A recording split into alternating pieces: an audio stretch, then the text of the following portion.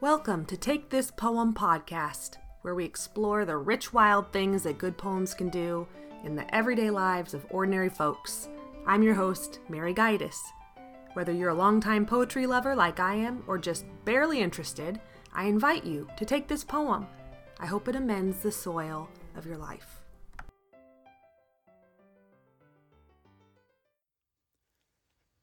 Hello, poetry friends. I have once again two poems for you today. Both are written by Englishmen who were born only 4 years apart back in the mid-19th century. Both poems are about a bird, and not merely a bird, but a caged bird. For all these similarities, there are very real differences between these men as well. Some you will hear in the style and content of the poems, some that can be gleaned from the poets' biographies.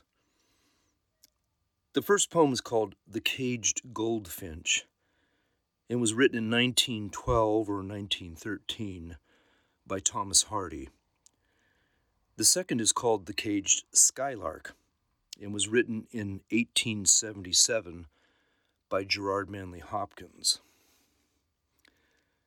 I will read them now and then we'll talk a little bit about each author and each poem.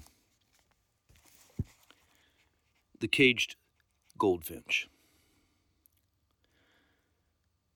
Within a churchyard, on a recent grave, I saw a little cage that jailed a goldfinch.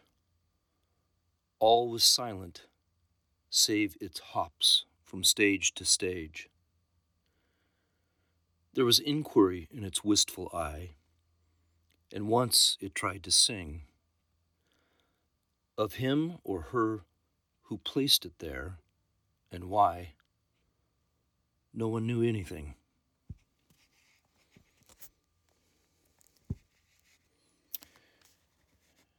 The Caged Skylark.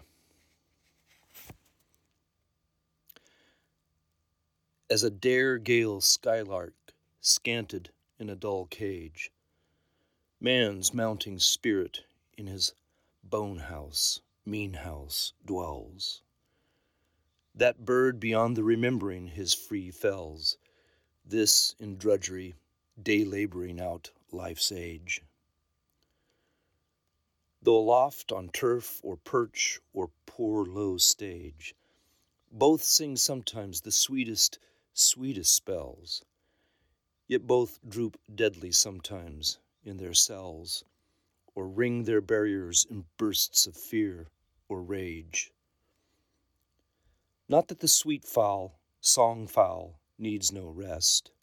Why, hear him babble and drop down to his nest, but his own nest, wild nest, no prison. Man's spirit will be flesh-bound when found at best, but uncumbered. Meadow down is not distressed for a rainbow footing it, nor he for his bones risen.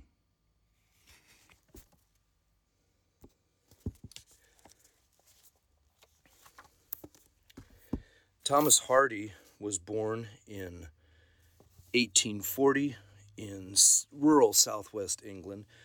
His father was a stonemason and builder. His family could not afford to send him to college, so he was apprenticed, I suppose you could say, to an architect when he was in his mid to later teens. He ended up becoming one of his era's most famous and widely read authors. He died in 1928 at the ripe old age of 87. He was known primarily as a novelist.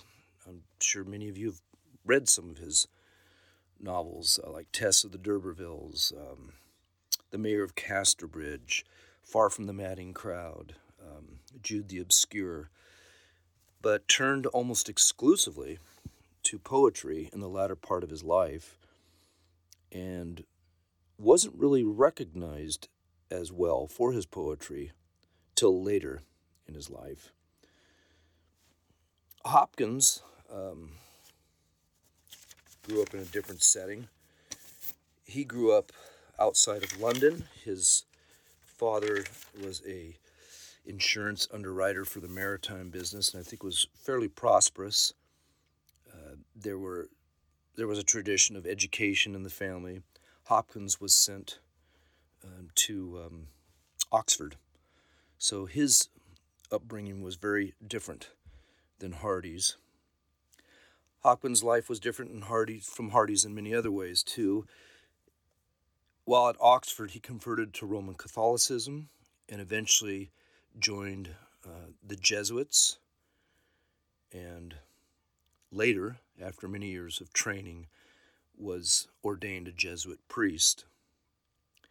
He died at the age of 44 of typhoid in Dublin, where he was teaching at University College.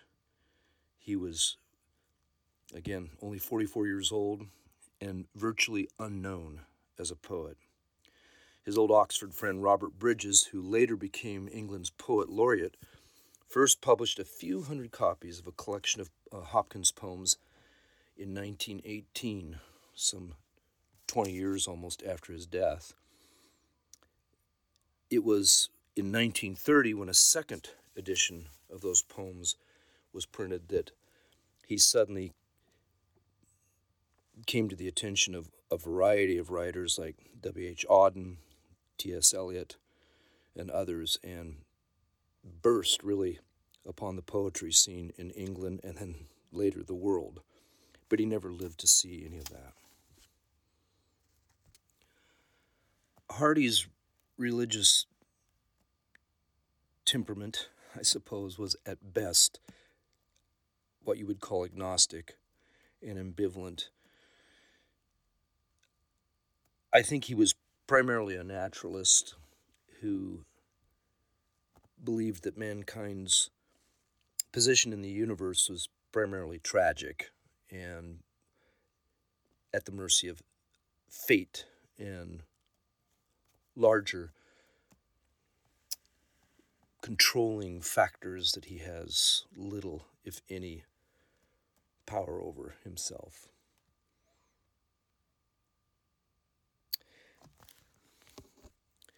In The Caged Goldfinch, it's interesting that, of course, its context immediately is a churchyard. And it's the subject of death. And he sees a cage.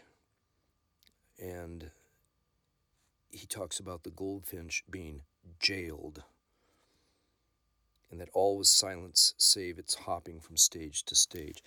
That phrase, stage to stage, certainly echoes, at least in my mind, Shakespeare's words that he gave to Macbeth. Life's but a walking shadow, a poor player that struts and frets his hour upon the stage. That's kind of the feel I get, at least, from Hardy's words here.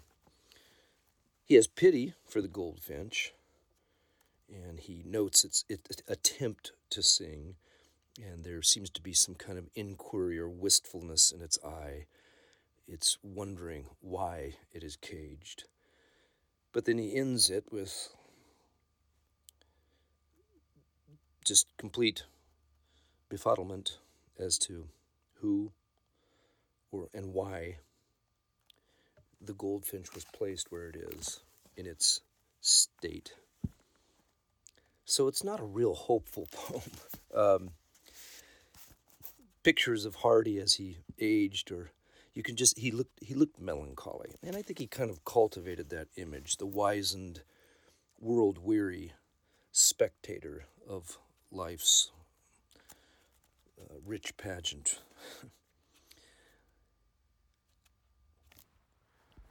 Hardy's language in the poem is very approachable. It's colloquial, conversational. That's a style that he perfected through his writing. He wanted to catch the rhythms of speech of common people. It's probably not fair to put up this particular poem by Hardy as an example of all of his work. He has much stronger poems, but I chose it obviously because it has the same subject matter as Hopkins. Moving on to the Hopkins poem, The Caged Skylark. Of course, you're going to immediately see that this is not conversational or colloquial language. It is far more compact. He employs what's called sprung rhythm, and you can sense that energy in his use of language. We'll just kind of go through this line by line because it's going to take that with this poem. A Daregale Skylark, or Daregale. If you've ever watched, I'm thinking of a sparrowhawk or a kestrel. You watch how they ride the wind and are buffeted by it seemingly, but seem to master it. They're made for it. Well, this is the Daregale Skylark, the gale being a strong wind. But this skylark is scanted or confined meagerly in a dull cage. And he immediately now is going to make a comparison to the human situation. He says, man's mounting spirit in his bone house. What an interesting way of looking at this combination of animal and spiritual being that humans are. He's in his bone house, a mean house, meaning not necessarily unkind or as it is, mean as in sparse again, very minimal. He dwells in this confined place in his body in this world. Now he's going back to the Daregale Skylark, who's in a cage in this case, and that bird has been in that cage so long it can't even remember its free falls or fells, its joyous riding of the wind. And the last line in this first stanza, this in drudgery, day laboring out life's age. Now he's switching back, I think, to talk about the common fate of most of humanity. And then in the second stanza, he talks about the hopping around here or there that can be done inside a cage by the bird, or the limited mobility that humans have often had due to their circumstances, maybe less so in this day and age in a prosperous first world nation, although there's cages that aren't economic or geographical. There's internal cages too, of course. He says, but they can hop around a little bit here and there, but a lot of times they end up just drooping deadly. They're just enervated, demotivated by their limitations. They sit kind of catatonic, but then they'll burst out at times and ring their barriers, come up against the barriers of their cage out of fear or rage. And that's a pretty good image for a lot of human lives as well. He says, not that the sweet fowl, song fowl needs no rest. Now he's talking again about the bird in the wild. It needs rest. It isn't just running free, riding the waves every moment of its of its living hours. But when it needs rest, it drops down to its own nest, a wild nest, not a prison. Now he closes with this last stanza, which is very rich. Man's spirit will be flesh-bound when found at best. This is Hopkins' faith coming through very clearly. He believes that our mortality, as St. Paul says in 1 Corinthians, is going to be swallowed up in immortality, and we're going to have new and glorified bodies later in heaven. And so And they will be real bodies. So being flesh-bound isn't the prison. It's being bound within mortality and our other limitations, including our proneness to do that which we wish we wouldn't do. And then he uses this wonderful image. He says, but unencumbered. So we're going to have flesh in new bodies, but it won't be cumbersome to us. It won't be a prison. And he compares it to this image of a rainbow touching down on the finest meadow down, the finest little fibrous, downy fibers in a meadow. The rainbow, this huge rainbow touches down on that meadow down, but it doesn't crush it. It doesn't encumber it. It doesn't destroy it. And he says that's an image for what our flesh, our new flesh, will be like in the afterlife when we're risen. It will be no more an encumbrance to us than a rainbow is, where it lands on the fine down of a meadow. Some great images. It's interesting. Hardy, as I said, was very successful, very well known, died relatively wealthy for his time. I think I read somewhere that his estate would be worth almost £6 million in current British money. Again, Hopkins died he took a vow of poverty with the Jesuits. He died young. He had ill health. He was far from England. They're in Dublin. He didn't like where he was, but he'd taken a vow also of obedience. And so he was teaching these young Irish students. It was cold, gloomy, and he died of typhus. Another interesting aside, if he would have lived, about 6 years later, he may well have taught a very young James Joyce, who went to that college years before he ever wrote The Portrait of the Artist as a Young Man, or Dubliners. For all of Hopkins' maladies, and it's pretty well agreed upon by his biographers that he probably was what we would now call bipolar. He was prone to some fits of deep depression. But for all that, his last words were, let me grab them here when I get them right. I am so happy. I am so happy. I loved my life.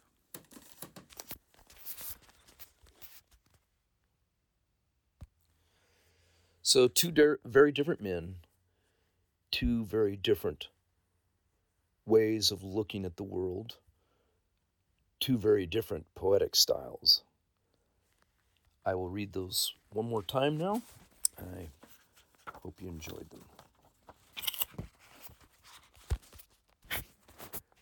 The Caged Goldfinch. Within a churchyard, on a recent grave, I saw a little cage that jailed a goldfinch. All was silent save its hops from stage to stage. There was inquiry in its wistful eye, and once it tried to sing of him or her who placed it there and why. No one knew anything. The Caged Skylark. As a dare-gale skylark scanted in a dull cage, man's mounting spirit in his bone house, mean house, dwells. That bird beyond the remembering his free fells, this in drudgery, day laboring out life's age. Though aloft on turf or perch or poor low stage, both sing sometimes the sweetest spells, yet both droop deadly sometimes in their cells, or ring their barriers in bursts of fear or rage. Not that the sweet fowl, song fowl, needs no rest. Why, hear him Hear him babble and drop down to his nest, but his own nest, wild nest, no prison. Man's spirit will be flesh-bound when found at best, but unencumbered. Meadow down is not distressed for a rainbow footing it, nor he for his bones risen.